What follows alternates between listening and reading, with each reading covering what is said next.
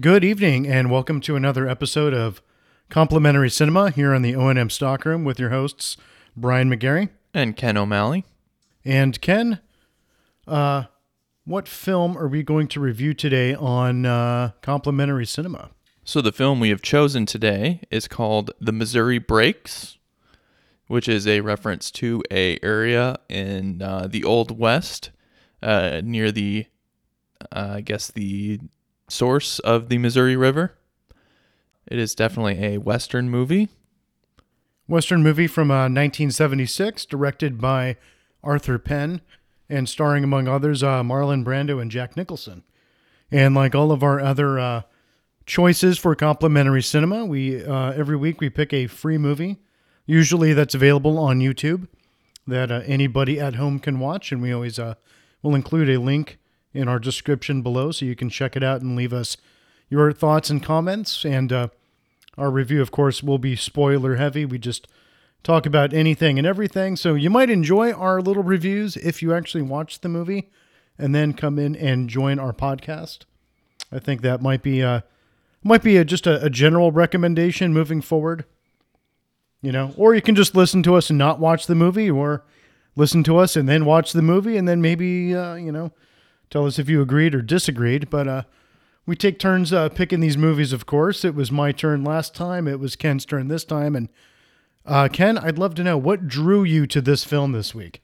Well, obviously, I saw the, Marlon Brando and Jack Nicholson were starring. So that, they were the only people listed. The art I saw was a little different than the art I see here. It looked cowboyish. I was intrigued because it had the name Missouri in the title, which is the state that I hail from. You hail from the great old state of Missouri? I do. It's a national embarrassment a lot of the time, but that is where I'm from. And so that the name just stuck out to me, and I'd never heard about it. I didn't know anything about it before, and I'm like, well, if these two people are in it and I've never heard of it, that means either something good or bad. And it goes without saying that we have reviewed a lot of bad movies on this channel so far. And I was thinking the same thing when I realized that Jack Nicholson and Marlon Brando were in this, because it's 1976. So Marlon Brando's been well into his career for decades now. Right. They've both won Academy Awards by this point. They've both won Academy Awards by this point. You know, Jack Nicholson was an Easy Rider. Marlon Brando did The Godfather, of course. So, I mean, these are heavy, heavy hitters. And this is a movie I'd never heard of either. And it goes without saying, for those of you who haven't put two and two together yet, this was a huge box office flop. Yeah. Didn't go anywhere, which is kind of a shame because I actually enjoyed this one. Yeah.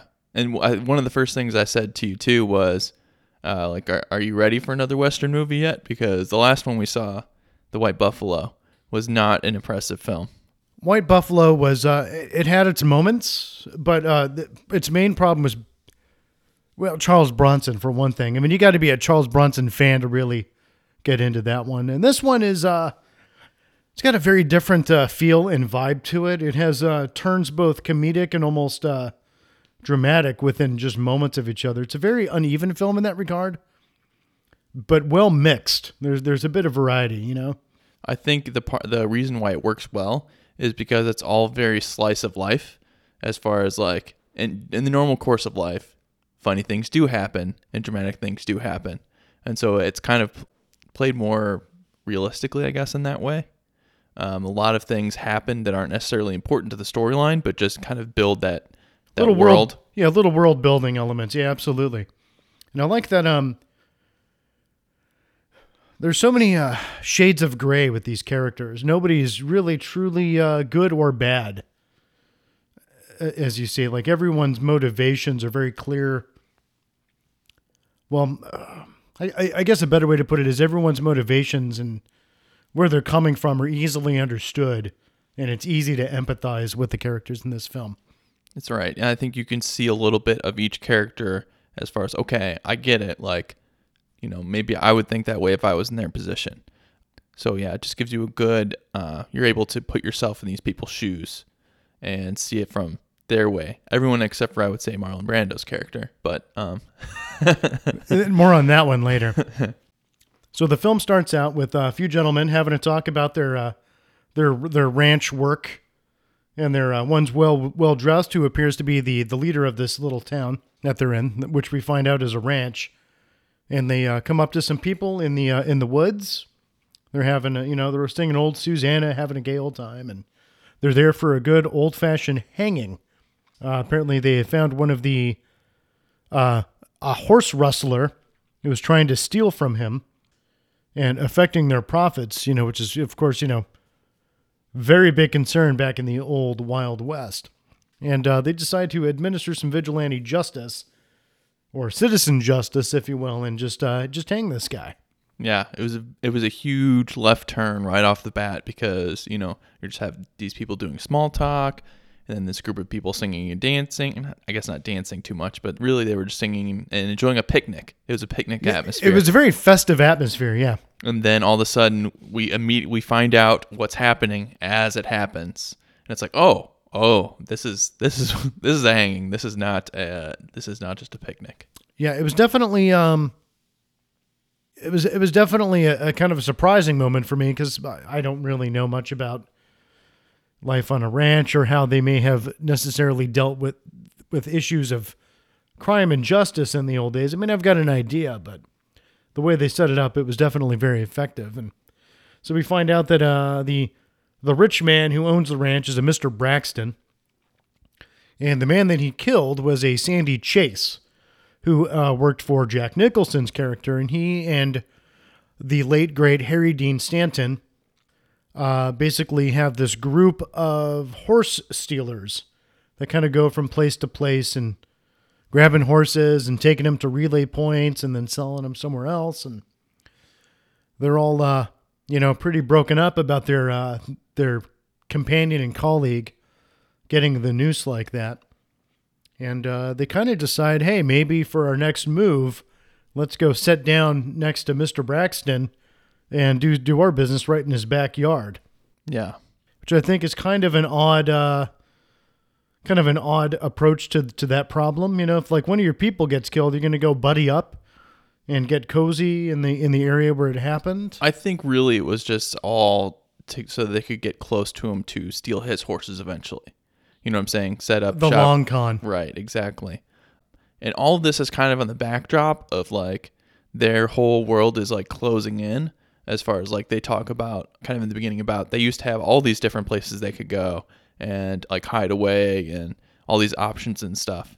So like their whole, the West is getting smaller, The West is becoming civilized exactly. and lawful on them. Exactly. So that plays a lot into that too of, we're just going to go where they're at and make it uncivilized. And, it's also part of the commentary, I think. Yeah, absolutely. So they talk about how to make some money in the meantime, and they mention, one of the kids, Little Todd, portrayed by, I think it was Randy Quaid, who's also in this, the great nutso Randy Quaid, whom I think has a special place in many people's hearts for many different reasons.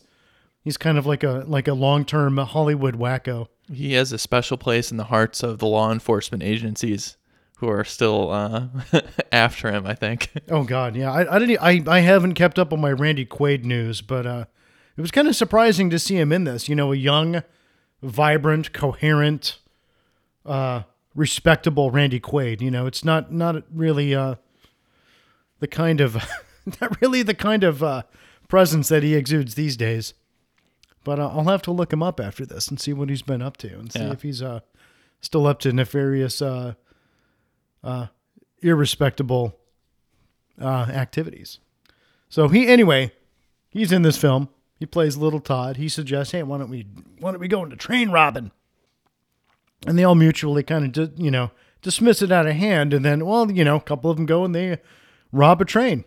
And they bungle it a little bit, but they still make off with enough money to end up buying some land right next to Mr. Braxton. Yeah, this scene features one of my favorite little characters in this movie. Oh God, yeah, Nelson. Great. Nelson, who is the post office worker in the back of the last car, and he is just hamming it up. Oh, he is just he's nerdy. He's getting robbed at gunpoint, and he pulls out the money bag. It's like, oh, I can't touch this. That's against the rules. Pull the pin out between the other car. Well, I'm not mechanically inclined. It was fantastic. That was a very enjoyable little character in that film. Yeah, that was good. And then to rob this train, they steal a bunch of money from the back car, which they disconnect from the rest of the train. And then the train ends up at a complete stop over a bridge, which I thought was a nice, pretty funny touch, because that's not the kind of thing you would normally think about. Yeah. But there's a lot of things like that in this movie. Kind of take that left turn that's unexpected, and it sometimes is funny. It sometimes shifts things very dramatic. Yeah, and it's very effective throughout the movie. It is. So after that train heist, they get some money together, lots of $1 and $10 bills, which in the 19th century, I mean, that'll get you quite a fair amount, and go a long way. So they buy some land, 4 sections. I'm not sure what that translates in acres, but they buy a little, real crappy ranch, and they kind of set up a little base there while they go start plotting for some other things. And meanwhile, they never really quite say who did it, but Mr. Braxton, the rich ranch owner, his main guy, gets the noose. Yeah. Where they had hung Sandy, the horse stealer. Right. They kind of allude that it was Jack Nicholson's men, but they never really show it to you. Yeah. There was a couple things like that where they just, you just figure it out. You just figure it out. Yeah, they left that one ambiguous. Mm-hmm. Because because like all through this movie, Jack Nicholson, who his character's name's Tom Logan, Tom Logan and his crew, they're not really murderers. They're not really in the business of killing. They're just trying to make some money and do it as quick and easy as possible, and without actually having to work for a living, which I think a lot of people can empathize with. And he even says, because when they're discussing the bank robbing earlier and stuff like that, he's like, well, you don't want to get involved with criminals.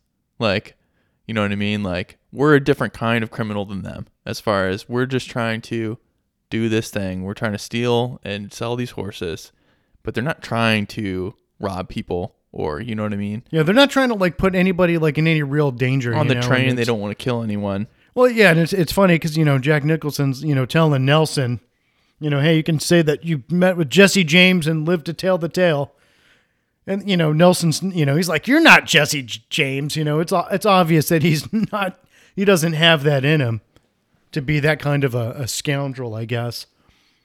But that's what makes this little band of characters so likable. Like their first moment in town, they just they buy the ranch, and then they very sheepishly go around to a whorehouse, and be like, hey, you got any girls? They can't even man up and be like, we're here to party. We want some women. Yeah. For the most part, they seem like decent people. And both Cam, is that right? Cal, I'm sorry. Yeah, Cal.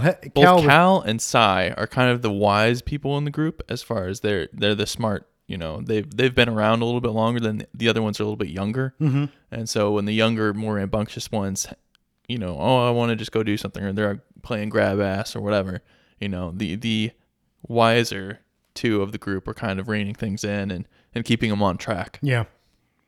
Yeah, because you got Randy Quaid playing Little Todd. You've got Frederick Forrest playing Carrie. A lot of people, he's not been in a ton of stuff, but for people who've seen Falling Down, which is a great movie I've recommended to you recently, he's got a small but very important role in that film. He plays another one of the younger, more rambunctious kids, and then there's Cy, portrayed by John P. Ryan, who I didn't really know from much, but he was in The Right Stuff. He was kind of like one of the lead NASA guys when they were picking the first 7 astronauts. So that's, pretty good, respectable actor there. And then, of course, Henry Dean Stanton and Jack Nicholson is the truly wise men. So they go to this whorehouse. They have their fun, and it's also noteworthy. A lot of these scenes, these smaller kind of scenes, Like they get you involved in it, and then we go to the next scene. Like they don't dwell on it too much. They get the point across, and then we move on, which works really well, I think, because it shows that that's where like the slice of life comes in. That's that extra bit of detail, like a little bit of, this is kind of how maybe things were a little bit back then. I mean, I've read that this was a revisionist Western film. I'm not really quite sure what they mean by that. Yeah. Maybe, I don't know, tidying things up a little more than they may have been, or maybe sensationalizing things more than they were. Mm-hmm.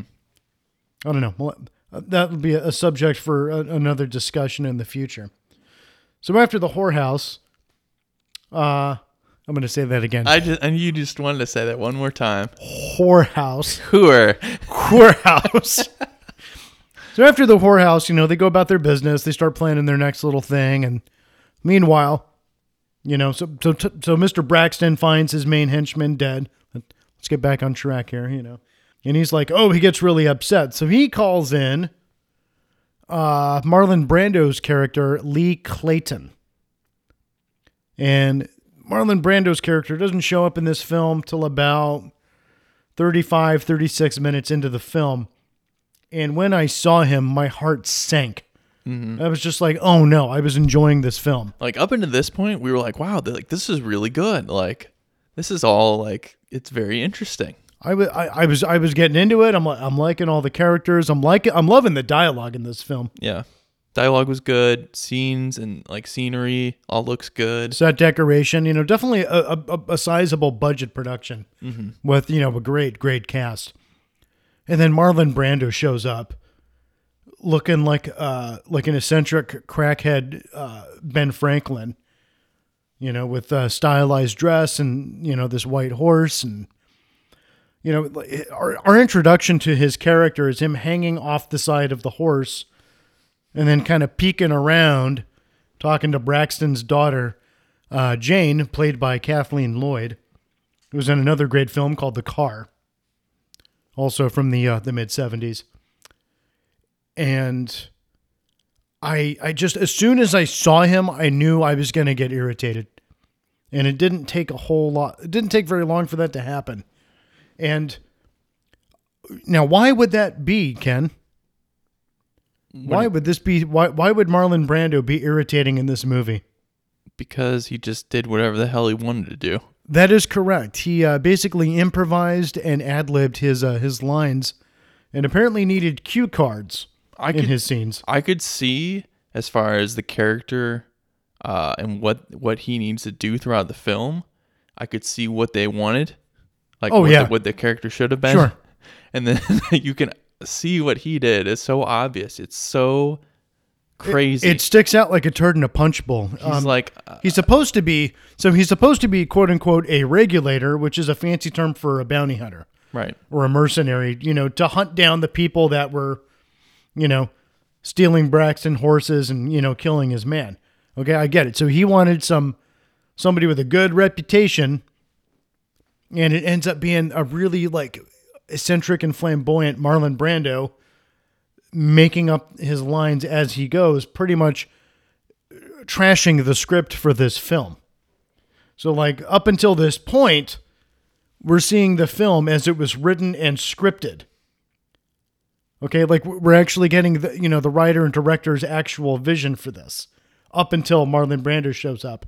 And then after that, they have to build and work this whole fucking movie around this past his prime overweight Hollywood actor, which is essentially what the rest of this film is. Yeah. It's them trying to work around him to keep the story cohesive and keep it moving. And this character is completely nuts. Completely nuts, which is fitting because Marlon Brando was completely nuts at this point in his life. Yeah. If not completely nuts, at least pretty damn close, I would say. He's like, he's like just a very small, tiny bit off from being the Joker. Almost, yeah. He becomes very, his character is unhinged and is motivated more by cruelty than he is anything that is traditionally moral and ethical, I would say. So at this point, it's fair to say we both kind of had this like, oh no, like, Oh no. Like And I even said, oh no, out loud. like this was going really well, and all of a sudden this wrecking ball came through, because his first scene wasn't really good either. It would be one thing if it was crazy and it was good, but it was crazy and it wasn't really that good.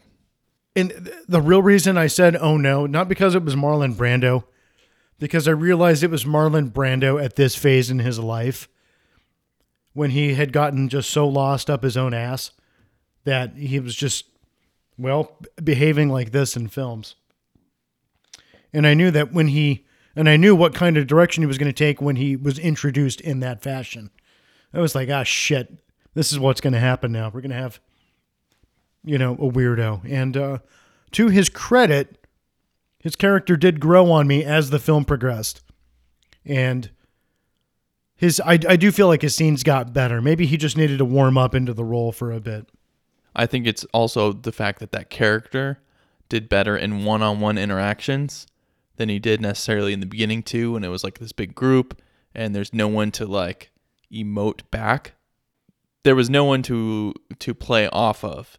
There was no one to show like a reaction in a way that you would empathize with.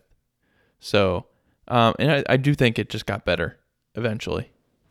It did get better for sure, and it definitely just took time to get there. Mm-hmm. So he shows up and he's basically hired to start looking around and figure out who did this to his man, and he immediately just kind of zeroes in on Tom Logan, Jack Nicholson's character, and starts, they kind of have this in their initial meeting, he's getting a pony or a donkey out of some water. Forgive me for not knowing the difference. And Marlon Brando's up there, and you can immediately tell that they don't like each other and that they're kind of onto each other, and their dialogue. It's like Jack Nicholson kind of insinuates that you basically, when you shoot a man from a mile away, you basically don't have any honor. You're not giving a man a chance to be contrite or to ask for forgiveness or even make a last statement or anything. There's no judge and jury. It's just execution. And Marlon Brando's character really counters with, it's all about achieving the task. Mm-hmm. He has a real single-mindedness of purpose, which is certainly kind of a chilling thing early on. You kind of really see what this guy's all about. He doesn't care about the finer things about justice. It's about just getting something done. It's about doing what he wants to do. Absolutely. As we find out. The way he wants to do it, which is why I think eventually it plays better when you get past how crazy and eccentric it is, when you just get to that, he's of a single goal, a single mind, and the way he gets there seems chaotic, but it's all heading towards that one point. And kind of what you were talking about there too is, I think, the base of the movie, because you have this group of people who are horse thieves. Obviously, that's not a good thing. Like, you would consider maybe to be the bad guys or something. You also have the ranch owner guy who is, penny pinching, and he's all, obviously is fine with killing people if he thinks they're lawless and stuff like that.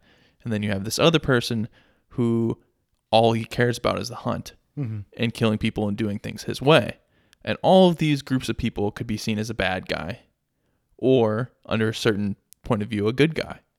Some people say, oh, well, the lawman obviously is just good, or, the landowner is good. I guess most people wouldn't say a horse thief is good, but they could be seen under a much different light. As the film progresses, this group of people, even from the very first scene when we're introduced to the horse thieves, you never get the vibe that they're just scoundrels. Like, there's some loose talk about, just sleeping around a little bit, and they're talking about their jobs, but like you said, they're sheepish about it. It's not like they're trying to violate anyone, or like, they're like, they're just boys getting up to some mischief. Yeah, that's really it, and they take pride and dignity in their work too, to a point. they're not after like chaos, I guess. It's hard to explain, but you basically take an immediate liking to them. Like they have a rapport, and they take the news of, their colleague Sandy Chase's death with solemnity, but also with just acceptance that their way of life does involve risk. And you immediately just kind of like them all immediately, just even in spite of yourself. And it becomes very quickly becomes difficult to empathize with the ranchers themselves. But once they bring Lee Clayton in, Marlon Brando's character, you definitely start to like the ranchers more because there's an even more screwed up and darker presence to compare them with and contrast them with. Mm-hmm. So it's also worth noting that the other character, Jane, is kind of seeing Tom, sorry. Jack Nicholson, yeah. Jack Nicholson's Tom. Okay, so anyway, so there's also this other character, Jane, that's Mr. Braxton's daughter, and she is seeing Tom through this point. So she wants to be involved with him. He has a lot of charm, and he's very smart. So, they kind of play back and forth with each other, and so she's like another character that's kind of linking them all together. Mm-hmm. As far as she sees him for who he is, personality, and he's interesting, and he really cares about things. Yeah, he's not just a devil may care horse thief. Like he actually has, he has some respectability, and she also picks up very quickly that he's not quite on the level. Mm-hmm. Like his backstory doesn't quite add up. Their story to get into town, like, oh, I dealt in farming implements. It's like, yeah, nobody buys that. And she figures out he's an outlaw pretty quick, but doesn't care too much. It's basically, it's like, it's almost one of those, like, you're not one of those kind of outlaws. Like, it's like she kind of figures that out too. It's like he's the charming bad boy, but not the guy going around just shooting people, Right. Like he doesn't even like carrying a gun really, mm-hmm. But she also like abhors like, senseless death too. Like she was very upset at Sandy Chase's hanging, and she definitely has a strong sense of morality too. And I think, in the first meeting between Tom Logan and Jane, when he first comes to town, that comes up, and and as that was his friend and the person he worked with, they immediately kind of bond over that, even though he puts on airs like, oh yeah, you absolutely have to hang the thieves and blah, blah, blah. He just under the subtext underneath that is like, yeah, okay, I like you. You get it. So you definitely see that glint of recognition in him at that meeting. Yeah. So, so they start carrying on. And, and what's funny is, as they begin their relationship and start carrying on, Mr. Lee Clayton, instead of, actually looking for horse stealers, he's spying on them. Mm-hmm. And being kind of pervy and weird about it because he's Marlon Brando in the 70s.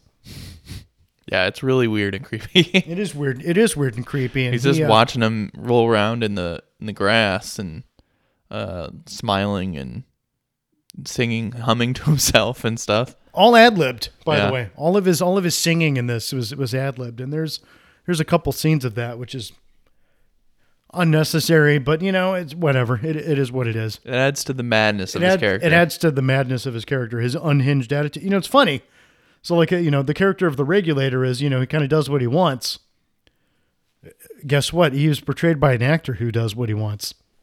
It makes me wonder, how was that character originally intended? Mm-hmm. Was it truly a character that did what he wanted to do? See, I could have seen it as someone who's even more reserved as far as playing the angle of playing things close to the chest and, not telegraphing what his intentions are with these other people.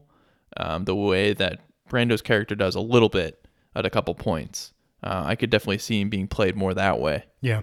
And just not crazy at all, So maybe more proper, but not crazy. So while Tom and Jane are carrying on, most of the rest of his crew, they go up to Canada to try and steal some horses from some Mounties that predictably goes, terribly awry. And, one gets a finger shot off. They lose all their horses. And one of their people, little Todd, gets separated from him. And he ends up running into Lee Clayton, who kind of ensnares him and ends up dispatching him, so to speak. And you see, I think that was the first scene you were saying that, I don't know, why don't you tell us your impression of that initial meeting with them and everything? So I think it was a turning point for him as far as you saw beyond the madness. So he started playing a different character. He pretends to little Todd that he is a horse thief. He tried to get his trust, basically saying, oh, well, he tells him what his fake business is, like, oh, this is where I was and I was trying to steal horses and it's not going so well. Like, what are you up to?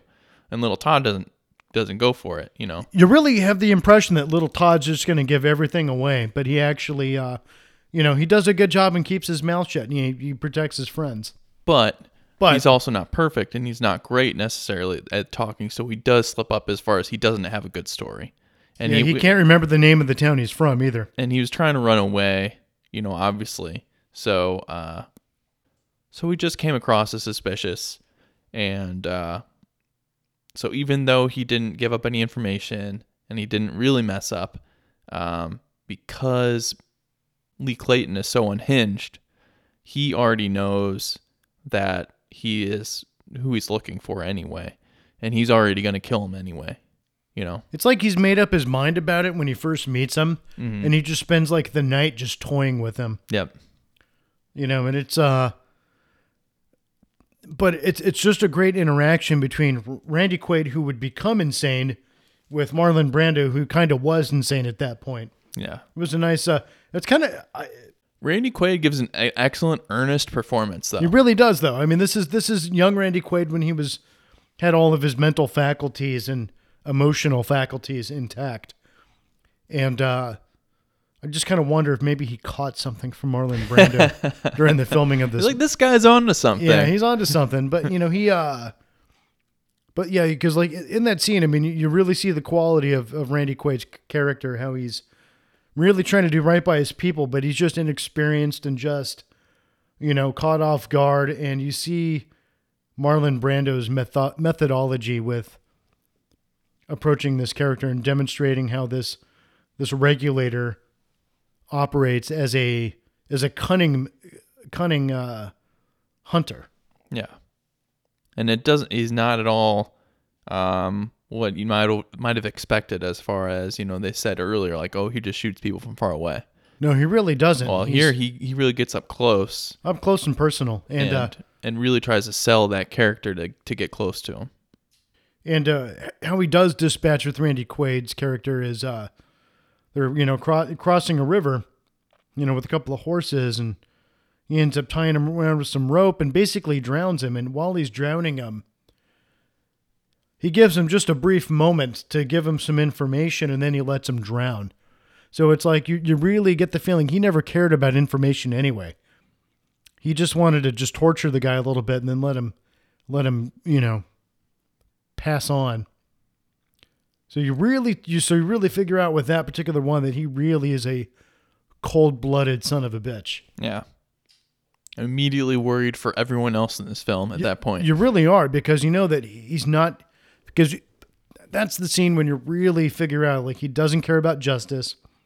He doesn't care about doing the right thing. Like, he just wants to kill people. Because up until this point, we knew he was crazy, but we weren't, his motivation could have just been to get paid or, whatever else. But it's at that point where you really can tell that he's just doing it because that's what he wants to do. It's just what he wants to do. He just wants to go around and just for an excuse to kill people.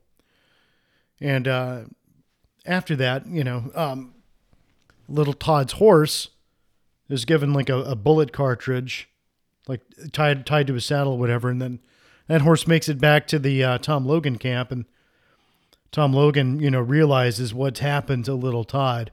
Well, because this cartridge is used from a special gun. A very special gun. Which it's noted that a Creedmoor. That Lee Clayton has. he's known for using. Yeah, so he has that special cartridge. So, Tom Logan immediately knows. I didn't quite pick up on that, so thank you for explaining that. Yeah. And, so he ends up, so Tom Logan gets it, and he immediately goes and confronts Marlon Brando's character in the bathtub. And that is a fantastic scene. Mm-hmm. The level of intensity and hatred that Jack Nicholson's character's emoting at that point is spectacular, and you can feel it, and you could like cut it with a knife. It's so rich, and again,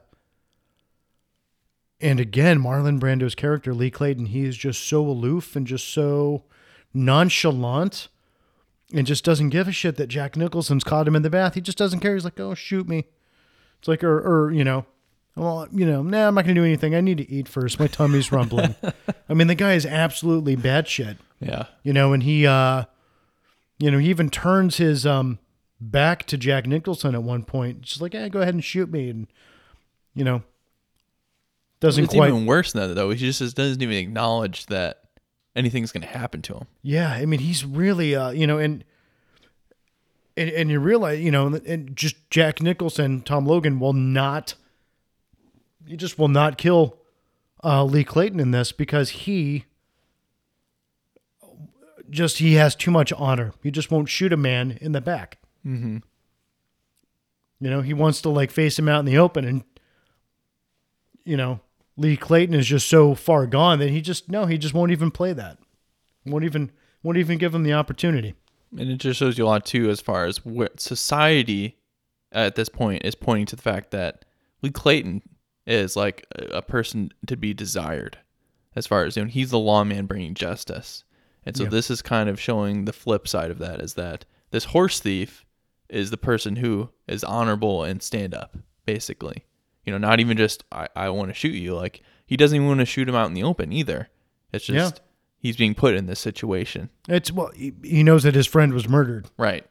And it's personal. Mm-hmm. Just a very tense exchange, and then after that... And a brilliant ending to the scene. And then the gun goes off, and it turns out he's shot the tub so that the water's draining out. And it just goes everywhere in the downstairs dining room. But it's just a beautiful kind of, you get your gunshot, your gunshot moment, and then it's how it's resolved. And Jack Nicholson just walks out. Just to inconvenience him. Yeah. And then so after that, they decide to steal Braxton's horses, Tom Logan and his crew. Steal Braxton's horses, and at some point, maybe take care of Lee Clayton. They don't necessarily go into specifics on what they want to do. Yeah, they're gonna split up and go different ways too, so that they're not as conspicuous. So each one of them is gonna take horses and go a different direction, and then they're all gonna meet up afterwards after they get all the money, basically. So they're just gonna get out of town, and that'll solve their problems. Solves them for a little bit. Yeah, and then what ends up happening? Hey, they get the horses. They get their money. And then, Lee Clayton shows up. How does he, do you want to talk about that one a little bit? Well, he comes in, it's been shown early in the movie that he looks through binoculars. That's another big part of his character. So you see through his eyes early on when he's creeping on people. Mm-hmm. So you see through those binocular lenses. So we get to a scene where one of the gang members is, what was the first one? So the first one is Cy, played by John Ryan, and he's gone to like an acquaintance's place, his farm, and that's right. Sells him some horses. He has dinner. There's a really great exchange where the homeowner quotes Thomas Jefferson, and Cy kind of looks at him, is like, "Who is that?" In this really naive and innocent way. But they also show in a good way that, like, he's not dumb. He also makes a good point too, about when the homeowner kind of makes an offhand comment like, "I know these horses are stolen." That was a very expert rebranding. Were you behind that? And he's like, So he's definitely a man of skill and intelligence, but just basic academic learning is just, not within his reach. Right. Which I think is true for, many people today. He's of very course. practical knowledge Very for where practical. he lives, Yes. but not about the world. So, but yeah, he ends up going out with the homeowner's wife, and Yep, right after dinner, they meet up at the a side of a barn or something. she gives him 5 minutes to do whatever. Yeah. So in the middle of that, then we get the gunshot out of nowhere, and it turns out that the regulator has been stalking him all along. Yeah. Um, Right in the middle of I guess we could call that coitus interruptus. yes. It's Right in the middle of the act of sexual congress, he gets rubbed out. It's another one of. Wow. I went there. Wow. So it's another one of these kind of left turn moments, though, where it's like, they don't set up that he's about to get shot. You know what I'm saying? Like, Not at you all. don't ever see these things coming. I mean, you can see that eventually they're going to get hunted. You'd think something might happen. Because Lee's out there and he's crazy. You But, didn't expect it right in the middle of getting it on with the wife of the man you just sold your stolen horses to. It's very effective, though. It is effective. It is a very little bit sudden. startling, Yeah. And then the next guy that they get is Carrie, played by Frederick Forrest. And the bastard shoots him in an outhouse. Yeah. And he ends up dying with his ass hanging out. Yeah. So In front of a whole town full of people. in front of a town full of people. I mean, so Lee Clayton really has absolutely no scruples about giving it first off anybody a chance to defend themselves. He always strikes them when they're at their most vulnerable. And you've got, in both cases, both these men had their pants down. I mean, that's pretty low, and that says a lot about what just an asshole that character is. And then the next guy he gets is Harry Dean Stanton's character, Cal. And the way that one started was actually really impressive.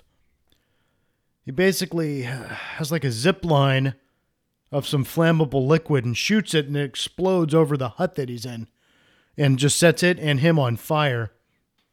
Cal's able to dunk into some water and, stop the fire. But I mean, he's messed up pretty bad. He's very badly burned. Very badly burned. I mean, and that's in the middle of the night when he's in his pajamas. No gun, no nothing. And then the guy finishes him off after another insane Marlon Brando speech, of which we're subjected to a lot of Marlon Brando monologues in this one. Thank God they don't go on for too long, but there's enough of them to, you could almost make a drinking game out of that. Yeah. And then at some point, Tom Logan figures out what's been going on to his friends, and he finally tracks down Lee. In the scene leading up to that, we have a scene of just this scene really just it took me a minute to just kind of deal with it. It's Marlon Brando being lovey towards his horse. I can't remember whose lips he said the horse had, but the horse had the eyes of Cleopatra, and then he takes out his harmonica and he's like, I dedicate this song to the only woman I ever loved. His horse right behind him. And it's effective in showing that he doesn't care about people. He can't seem to relate to them in that regard. But man, that was just a weird, uncomfortable scene, and exactly the kind of thing I was kind of groaning about at the beginning of his appearance in this film. He's just in his own universe. He really is. And nothing in that scene has anything to do with anything else in the movie other than it's just him, I guess his character, if you want to look at it that way, just being this crazy, weird dude out in the middle of the woods. It's in some respects, it's a self-indulgent thing. It's a very self-indulgent scene for that actor. And the reason I think it plays better later in the movie than it did earlier is because once he starts taking people out, it really breaks up that like the building tension. Sure. It really breaks it up in a good way because you kind of need that at this point. There's going to be a confrontation between the two remaining people. Yeah, Tom Logan and... They're the main people, and it's going to be a big showdown. Yeah, absolutely. So it's a nice little... It is a nice little scene to give insight into him and just how he comports himself when no one's watching. Mm-hmm. So again, in a way, a slice of life, a little world building moment. And it is effective at that. It's just the way that Marlon Brando chose to go about it was kind of weird. But I think we established that that's just the kind of actor that he was at this point.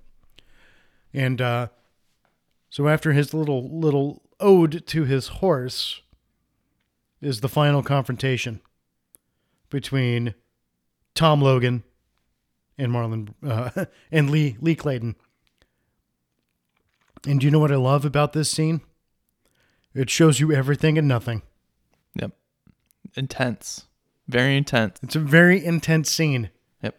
And it's over a little more quickly than you might expect. Mm-hmm.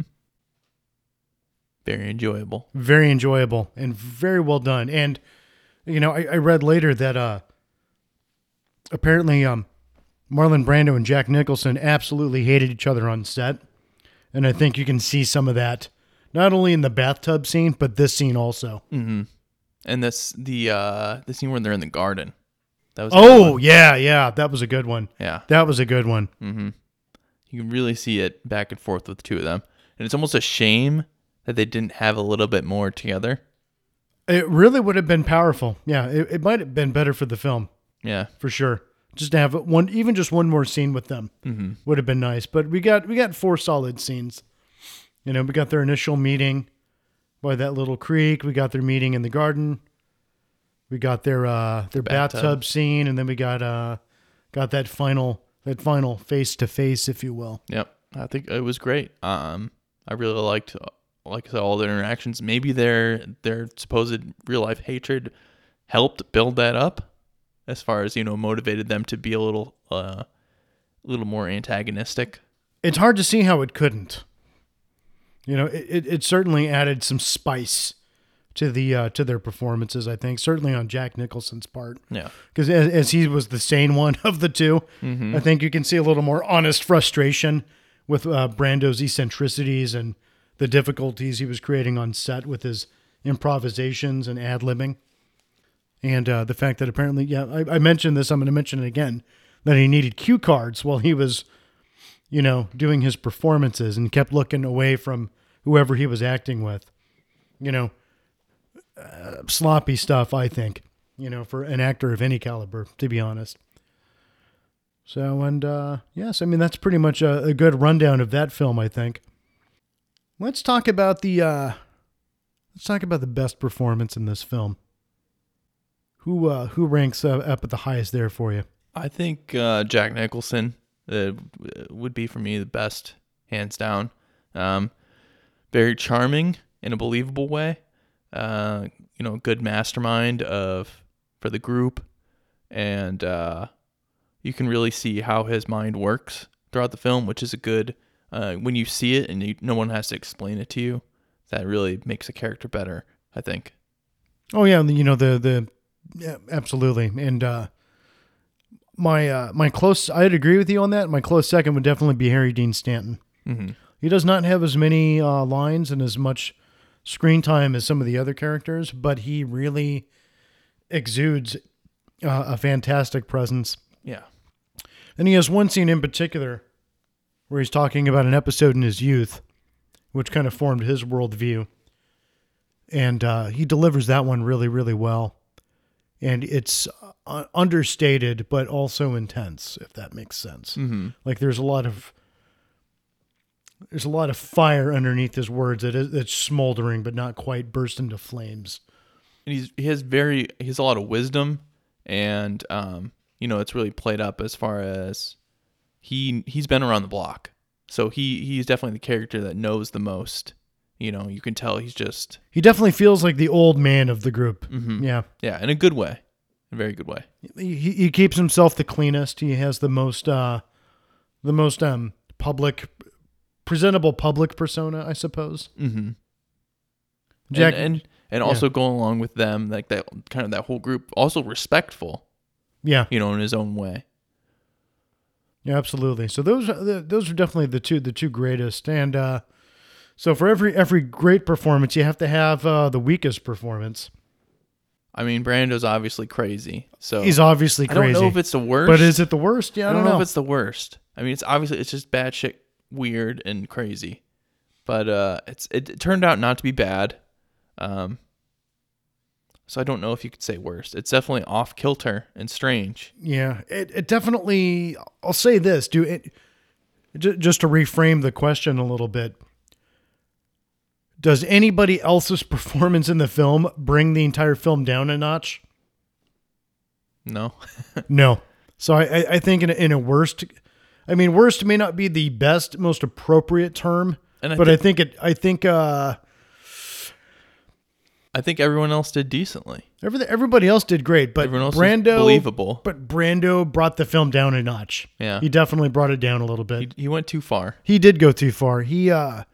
I think he had a good idea with what he was trying, and then he just took it too far, and he just didn't know when the fuck to pull back. Yeah.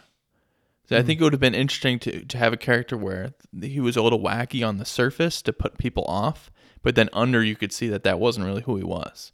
That would have worked as a character. That would have worked, but instead this was just he was wacky all the way through. He was just wacky all the way through, and that felt one-dimensional to me. Mm-hmm.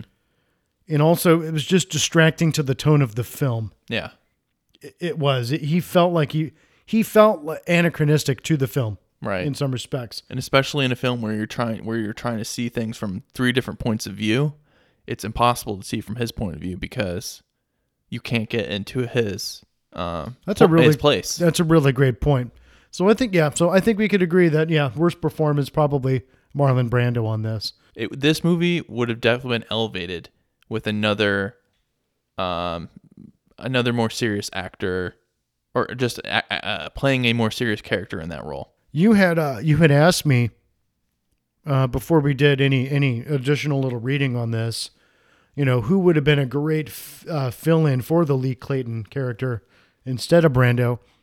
And I'm not as well versed in this era of film or in Westerns in general, so I couldn't really think of anybody off the top of my head. And then in the reading, Steve McQueen was offered the role. A bad motherfucker of an actor who did some real classics. But he turned it down because at the time, at least, he was saying he was retired from acting.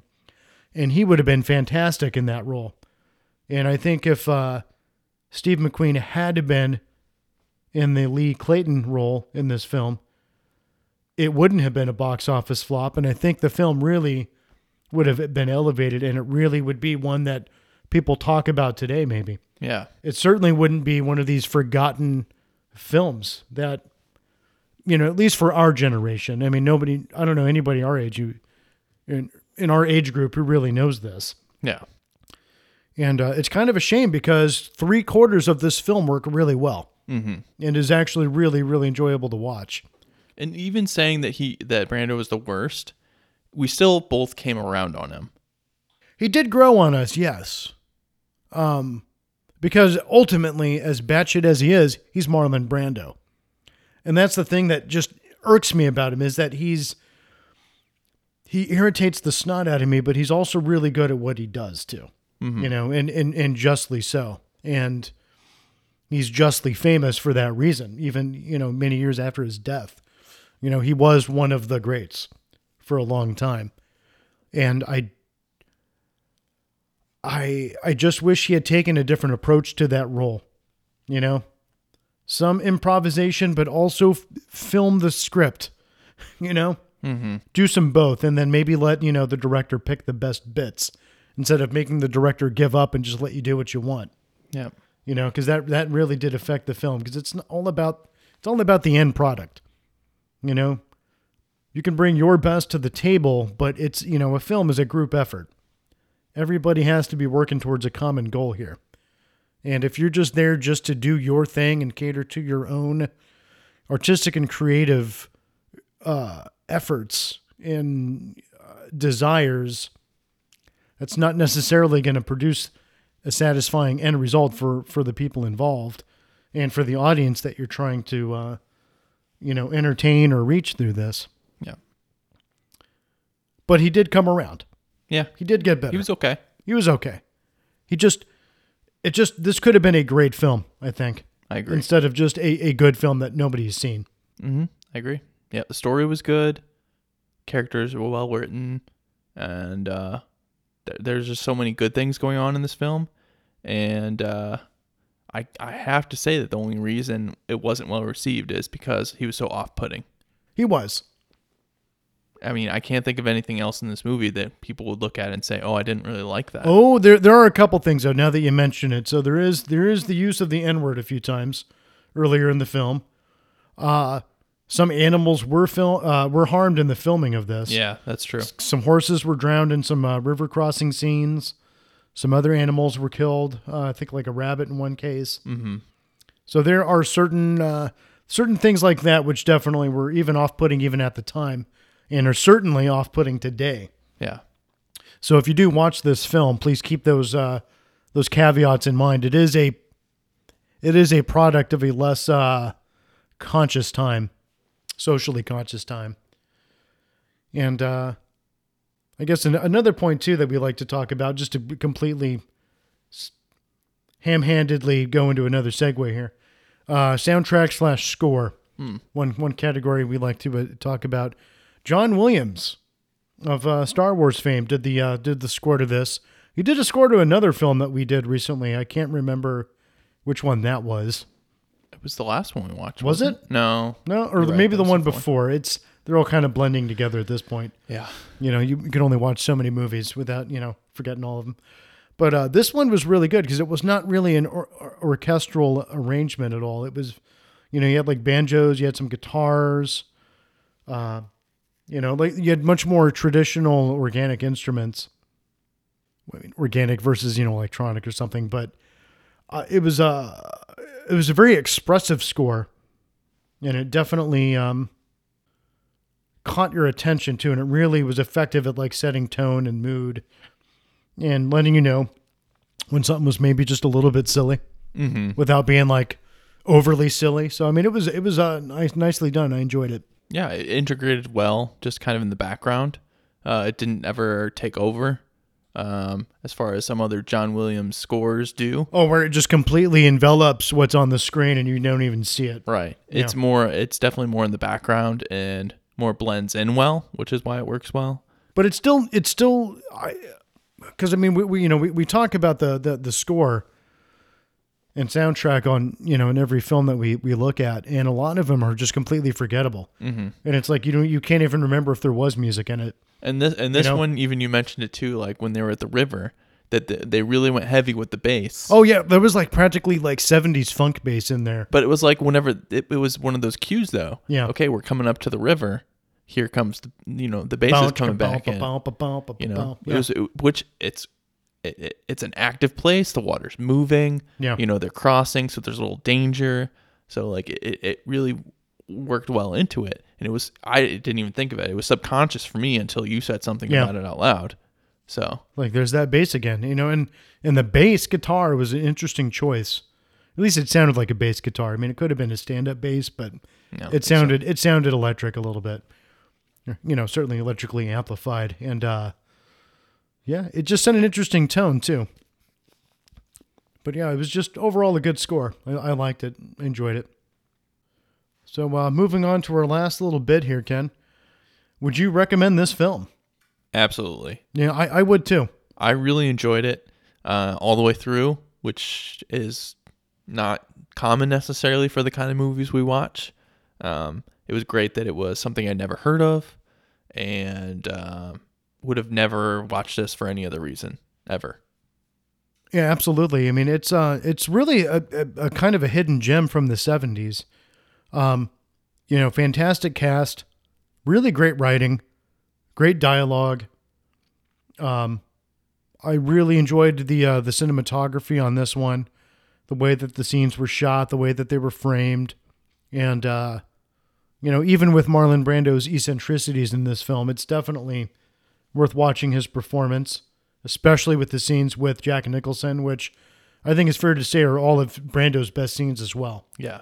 Like, that's really when his character shines the most. Which he has that other character anchor around. Yes. Whereas when he's off on his own or with other characters that don't necessarily have the strength or the the just kind of the They don't have the presence. they don't have the gravitas Right.